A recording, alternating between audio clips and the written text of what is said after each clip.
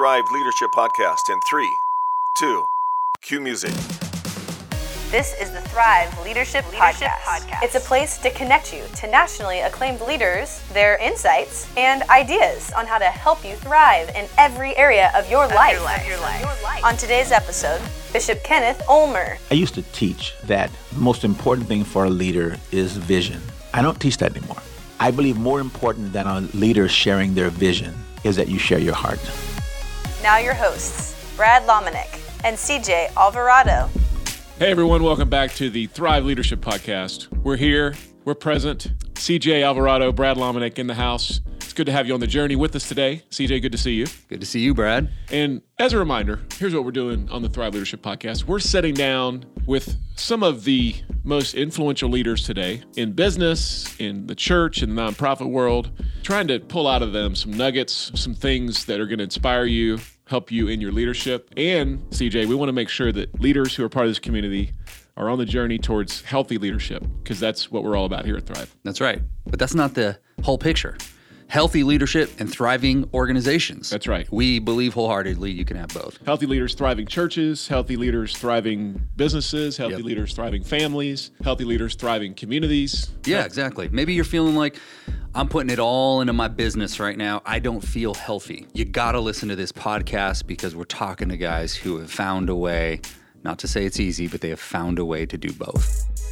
And hopefully you have gone back and listened to past episodes with renowned leaders, different folks who have been part of Thrive conferences over the years, and some of the people we've sat down in person to interview. We're really excited about this guest today, Bishop Ken Ulmer, who is one of the legendary leaders in the faith community within the city of Los Angeles. He's been leading Faithful Central Bible Church for 35 years. Yeah. And there's an amazing story of their journey that he talks about in this interview, of their church buying the Forum, which is the legendary place of the Lakers during the 80s, you know, the Kareem days and the Magic Johnson days, and all that was part of the story of their church. And he's a wise man. If you've ever struggled with a vision or getting people on board with that vision, or maybe have just felt like you were in a season where you couldn't see vision clearly, you've got to listen to this interview. He's written a new book that he'll talk about that's coming out this fall. So whenever you're listening to this conversation, it may be the summer or fall of 2017. You may be listening spring of 18. I feel like we're almost back to the future or back to the present or back to the past. But Yes. We're recording in May of 2017. Yes. But you may actually be listening to this a year from now. Could be. If so, welcome onto the train. We're going Welcome places. aboard. Bishop Ulmer, though, is he's a longtime leader in the LA community, and we're really excited to have him here at Thrive Conference. We are recording backstage at the Thrive Conference 2017. So next year, 2018, you need to be here. Yeah. To hear speakers like Bishop Ulmer, John Ortberg, Chris Hodges, Chris Brown, Bob Goff, Danielle Strickland, Ray Johnston. Andrew McCourt. It's been a great Thrive conference. So we look forward to many more speakers and interviews and conversations. But for now, let's jump in to our conversation with the senior pastor of Faithful Central Bible Church in Los Angeles, California, Bishop Ken Ulmer. Thank you for being here, man. Great to be here. Great to be at Thrive. Yes, and you are well known by many. But for those who maybe listen to this conversation and say, now I've heard of him, I think I know who that is, but tell me more. So give us a little. Highly debatable. Give us a little bit of your story. I pastored a Faithful Central Bible Church in Los Angeles for 35 years. I've been there 35 years, and probably not 35 more, but quite a few more. We're hoping for 35 more. We're looking good. It's a great place in the middle of Los Angeles. We're not in the middle of Los Angeles. Actually, we're in Inglewood, right near the airport. Yes. And again, we've been there. Well, I've been there 35 years, so it's still growing. It's still doing well. It's a very lively place, very exciting place to be, and an honor to be a part of that ministry. Have you guys always been in that area? About 20 years ago, we moved to that side of town. Okay. We were in the middle of South Central. We moved further west about 20 years ago. And if my memory serves me correct, it's not like just some ordinary location, right? I know what you're talking about. Yeah, we sold it. We sold it. Yeah, in 2000 we bought the Forum. Right. Or the Lakers. When the Lakers moved downtown, Staples Center, we bought Forum, and we were there 12 years, and we sold it a couple of years ago to Madison Square Garden. Got it. So they and we always had a separate campus. Actually, we were only there on Sundays, and we bought it to use it as an entertainment venue. It was the center of the It was one of 5 businesses that literally were the economic foundation of Sure. Inglewood. They called them the Big Five. And when the Lakers were going to move, it was going to be torn down. And so hundreds of jobs and just what it was economically to the community. So we bought it really to save it. We never planned to keep it, never turned it into a church. As a matter of fact, a few months after that, about the same time, was when Joel Osteen bought the Compaq Center Right. in Houston. And a lady from, a reporter from New York, I think it was, interviewed me and about the 2 buildings. And she said, do you think this is a trend? I said, well, I don't think it's a trend. But she was asking about the difference in the 2. And my main response was, they're going to turn it into a church. And they did. Gutted it, remodeled it, beautiful place. I've ever been there. But we never planned to do that. We only planned to run it as number one, we planned to run it as an entertainment venue. Number 2, we planned to keep it 10 years.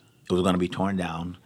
As a matter of fact, the mayor of Inglewood says this: if we had not owned that building, the Rams would not be coming to Los Angeles. Wow. Because they're building the new stadium across the street from the Forum. And had the original developer was going to tear it down and make it into like a residential area, and they would have never built that stadium next to. So it's because of you and your team that the Rams are now making the switch. Yeah, I don't know if that's good or bad. I was going to say, if they get a good team, when they regroup, and some great stories happen, man. 10 years of doing that. So we went during the economic dip in late 2000. Probably every big name artist that ever was came through there. Great story. We were in a negotiation negotiation dispute with one of the unions. It was a union house. And they picketed us for almost 2 months, about 6-7 weeks. And their plan was to shut us down for Easter. Obviously a big day for us, but for the community also. So they were going to shut us down, the unions. And so while they were picketing us, Madonna was in the building rehearsing for her world tour. And of course, with the unions, you couldn't do sound, you couldn't do lights, you couldn't, anything. Mm-hmm. And so Madonna heard about this, and she was furious. She couldn't believe that they would do a church like that on Easter. So she gave us her cameras, she gave us her lights, she gave us her sound, she gave us her whole set, and didn't charge us a dime. Oh, but my goodness. She saved that Easter, if there's a way to say that. Sure. Yeah, that's great. But stories like that, man, of the kind of people who came through. As a matter of fact, the acts that came through there, we would do 2 things. We would send them a note, and I would say a note saying, we're praying for you, and some kind of gift. And so I sent her a basket of Christian books for her kids and told her that we're praying for her. She sent a note back and said, I've been around the world, and I've never been to a venue where people said they were praying for me. Wow. And they never gave a gift for my kids.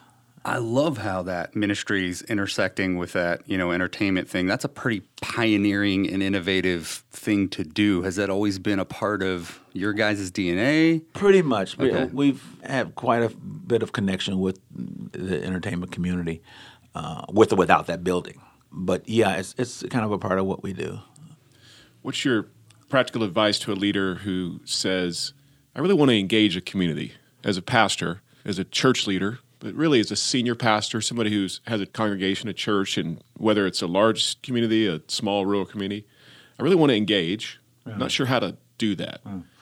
I used to teach that the most important thing for a leader is vision. The Habakkuk story and write the vision, everything. Matter of fact, I have a book coming out in the fall about this. And I used to teach that the most important thing was vision. And so, as you said, let's say a guy has a vision about doing ministry in the community or whatever. I don't teach that anymore. I've learned some things in about 35 years. There's a passage in I think it's 1 Samuel, where Jonathan and his armor bearer, Jonathan has the idea, let's go into this camp, Philistines, I think it was, 2 of us, let's take it. And the armor bearer says, I am with you according to your heart. Do all that is in your heart. Now, Jonathan's vision was to take that camp. Vision didn't quite make sense. It was just 2 of them, As a matter of fact, Jonathan says, we serve a God. God is so big, he can save by many or he can save with few. So he knows his great faith. But the armor bearer did not resonate with the vision. The armor bearer says, I'm not with you according to your vision. I'm with you according to your heart. And I believe more important than a leader sharing their vision, and it is important, is that you share your heart. In Habakkuk 2:2, remember where it says, write the vision? Yeah. Habakkuk 2:2, make it plain and, where they can run and see it and everything. The vision of Habakkuk 2 and 2 does not begin in Habakkuk 2 and 2. The vision of Habakkuk 2 and 2 begins in Habakkuk 1 and 1. Habakkuk 2 and 2 talks about vision. Habakkuk 1 and 1 talks about the burden that the prophet saw. Habakkuk 2 and 2 is the vision that he saw. Habakkuk 1 and 1 is the burden. And so I think maybe more important for any leader is not so much the question, what is your vision, but what is your burden? And so I'm full circle about your issue about the community. What's your burden? Jesus cried, as far as we know, probably more than that. Jesus wept 2 times that we know of. He wept over a dead friend, and he wept over a dying city. He saw, the story about Lazarus, and Lazarus dead, and he comes and everybody's grieving, and the Bible says Jesus wept. Shortest verse in the Bible. But he wept again when he saw Jerusalem. And the Bible says he looked, and he saw them as sheep without a shepherd. His heart was for the people. His burden was for the people. The people were in the city. People were in the community, yeah, but beyond that, he saw the people. And it's interesting because there's another parable that says, mixed in with the sheep, there are goats. The Bible didn't say he saw the goats.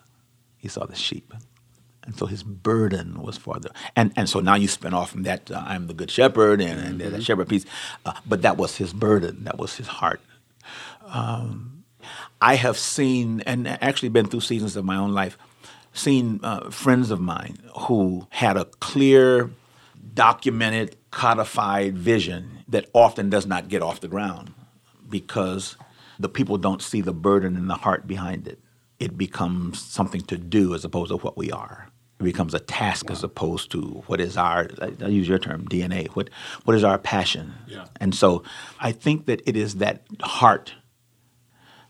And that's tough for leaders because we, for the most part, we're very guarded.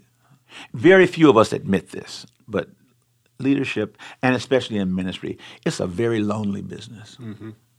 It's a very lonely business, and it almost seems like a paradox because many are standing before dozens or standing before hundreds or standing before thousands. It's a very lonely business. Very few of us have many friends. Very few of us open our hearts and our lives to anyone. We're very guarded, sometimes paranoid, but we're very guarded.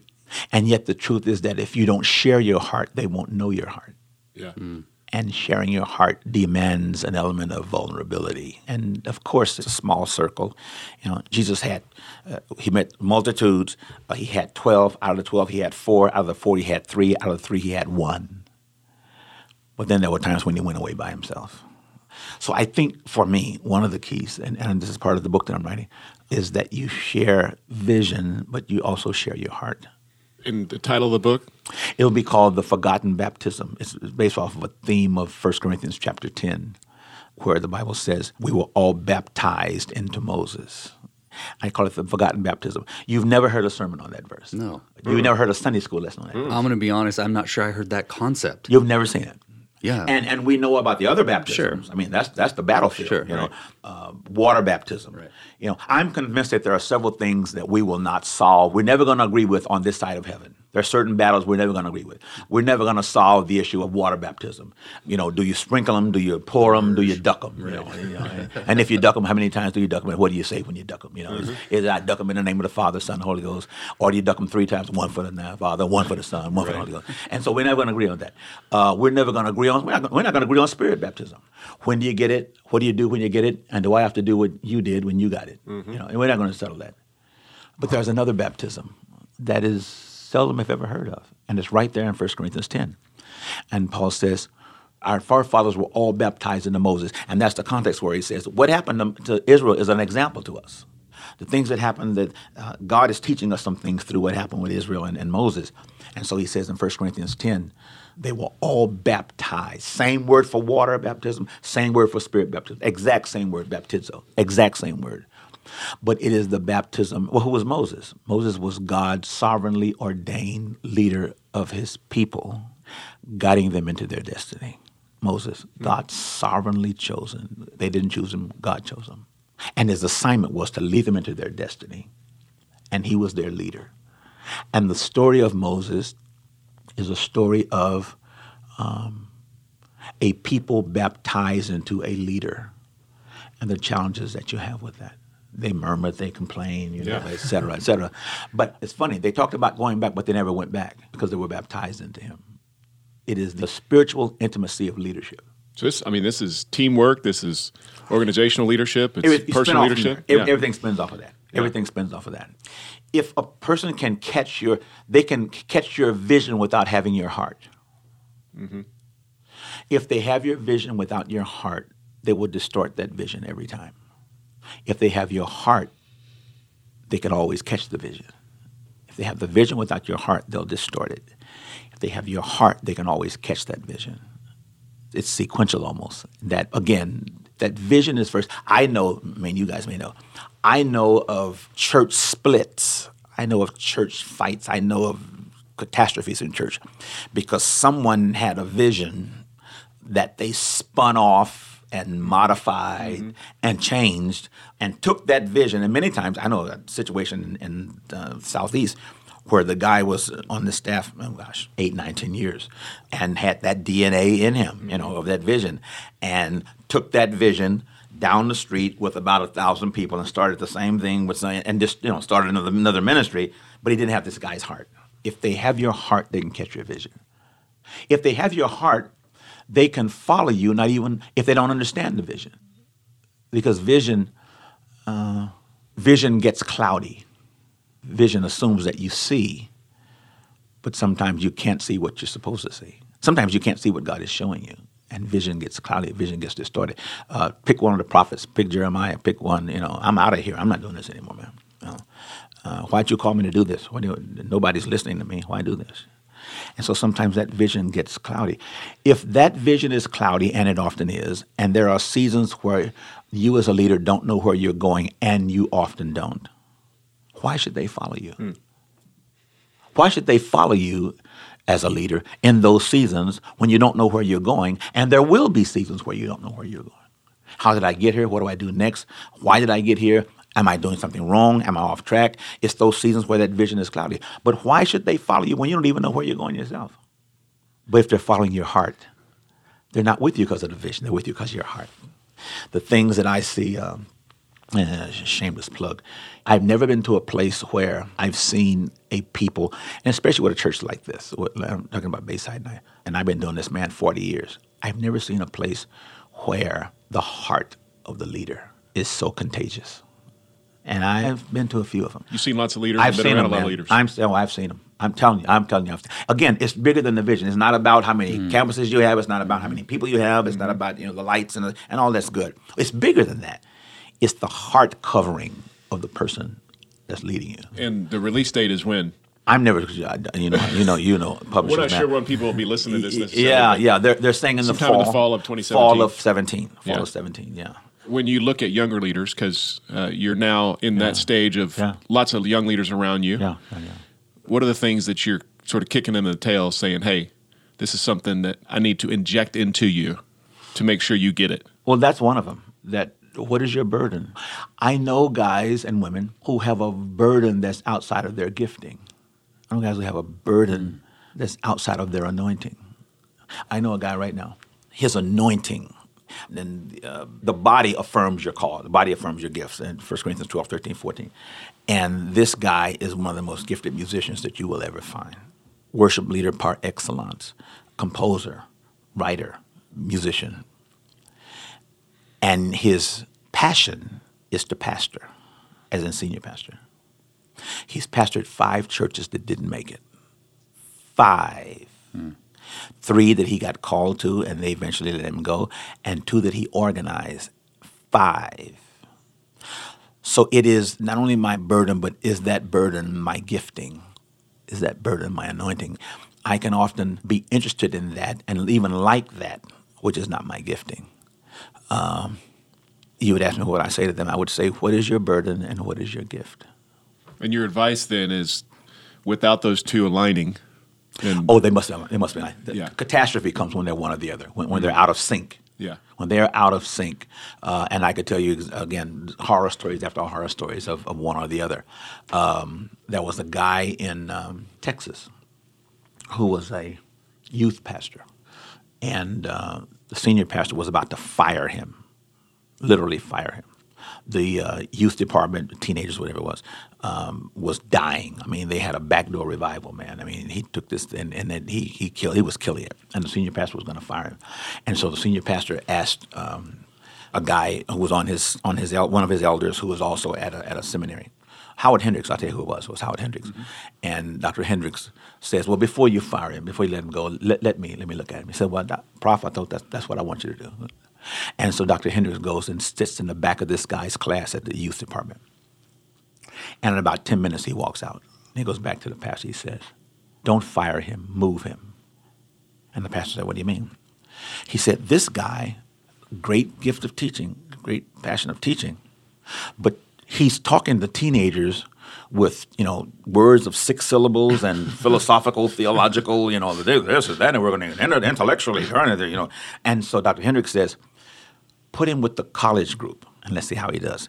Put this guy in the college group, man, he went through the roof. They ran out of space. The kids were sitting in the hall, His burden was to teach, but it was outside of his anointing. Yeah. Mm-hmm. His anointing was in this case, with college kids. Mm-hmm. And they went through the roof. So you're right, those two must align. So I would also say, somebody around here asked me this a couple of days ago, yesterday when I got in. Learn how to wait. Hello. Learn how to wait. Isaiah the prophet says, they that wait upon the Lord. It is probably the most difficult spiritual discipline that we'll ever have to learn. The discipline of waiting on God. The discipline of seeking the timing of God. God is a God of seasons. God is a seasonal God. You never want to be where God was. You never want to be where God used to be. You never want to be in the season of God doing what God used to do. You want to be in the nowness of God. What is God saying now? What is God doing now? Where is God leading me now? What is my assignment now? You never want to get stuck in yesterday when God is leading you into your tomorrow. Your greatest enemy of tomorrow is that you spend your today holding on to your yesterday. It will spiritually kill you. You'll miss your tomorrow if you spend your today holding on to yesterday because you're trying to be where God used to be. You never want to be where God was. You want to know where is God. Lord, I want to be where you is. It's bad English, but it's good theology. I am that I am. He never was. God never will be. He just am. It's the amness of God that rests in the isness of God. He is now, and that's where I want to be. I want to know, what is God saying now? Lord, what is your word for me now? What are my directives now? And now I'm back full circle because sometimes that's not clear. Again, follow any prophet. Sometimes that's not clear. But that's what I seek. Lord, I want to hear from you. I want to know where you're taking me. And sometimes, almost always, that's going to require patience. And so I learn to wait. Tough discipline, tough lesson. All of us in ministry leaders know the tragedy of moving before God moves. Or when God says, I'll never leave you nor forsake you. That phrase means God says, I will never go ahead of you and leave you behind. But I will never stay here and send you ahead of me. I'll never leave you nor forsake you. Let's do this together. And that's a tough lesson to learn, man. I want not only God's revelation, I want God's timing. So it's learning how to wait. There's an old song in African-American tradition, old gospel song that says, teach me, Lord, teach me how to wait. Teach me how to wait. Tough lesson to learn.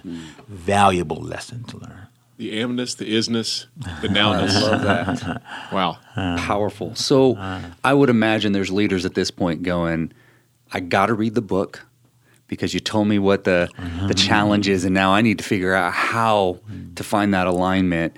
Where do people find more information about you, your ministry, and all that's happening? FaithfulCentral.com, Okay. FaithfulCentral.com, and then you can click and get more stuff on me. But I'm pretty excited about this book on leaders. I've done 7 or 8 books.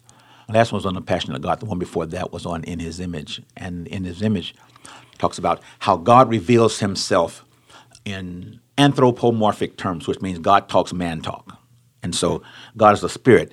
And yet the Bible talks about the hands of God, the ears of God, the eyes of God. And so that's that. But then I come back and the sequel is the passions of God, the God who grieves, the God who is jealous, the God who laughs, the God who sings, et cetera. It is. So that's the passion of God. But this one is about leaders. Pretty excited about that. Lakers or Clippers fans? What day is it?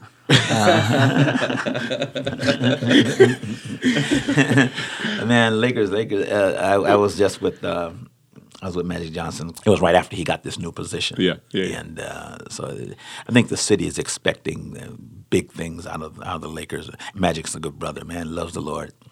Matter of fact, his wife was at our church. It's a shameless plug. Get her book. Yeah. Her name is Cookie. Get Cookie Johnson's book on I Believe in Magic. And it's that whole story of how they went through the whole HIV thing and the whole Lakers thing. And both of them love the Lord. But get her book is called I Believe in Magic.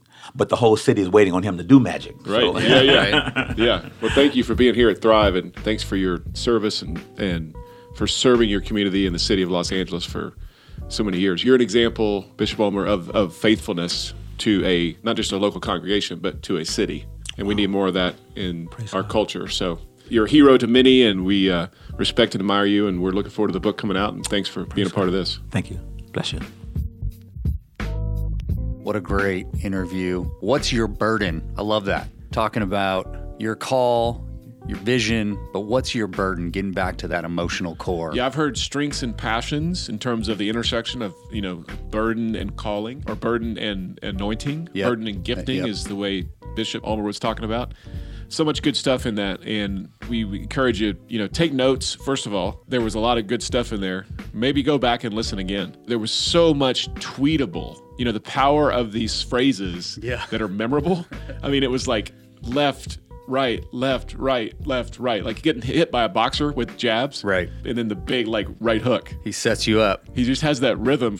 And a lot of great communicators do this. When they're teaching or when they're being interviewed, there's this rhythm and their cadence that Bishop Ulmer has that has been crafted over so many years. Yeah. But just the power of the pause and the power of, we had to work in the interview to not talk over him because of the fact that you can see him developing the statement, but there's pause in letting it get out of his mouth. Yeah, exactly. So well done to you. And to you. We're going to pat each other on the back. That's right. I think if we were a couple of knuckleheads, we would have just probably walked all over and jumped in and felt like we needed to ask a question before he dropped some of those leadership bombs on us. No doubt. I always appreciate, I always appreciate when our leaders get transparent. And Yes. he got transparent there for a minute, man, just saying how leadership can be a lonely spot and how he's worked through that. I hope that if you find yourself in that sitch, that you've found some kind of comfort in his words. You can always stay in touch with us, thriveconference.org, podcast at thriveconference.org. We want to remind people about Thrive 365. That's right. Thrive 365 is a great way to just encounter and engage with Thrive in between the conferences. So you've got videos and resources, tips and hacks that are all available to you for $9.99 a month. Thrive 365 is going to nourish you daily. I mean, we're just jumping in here and there to give you a snack. If it's Costco, it's the little station that gives you the free. It's the lady with the hairnet on who is handing out the free sausage biscuits right. Jimmy Dean, the That's new right, Jimmy Dean the sausage Jimmy Deans, biscuits. right, or the little dessert or something. The new fruit jelly. Right.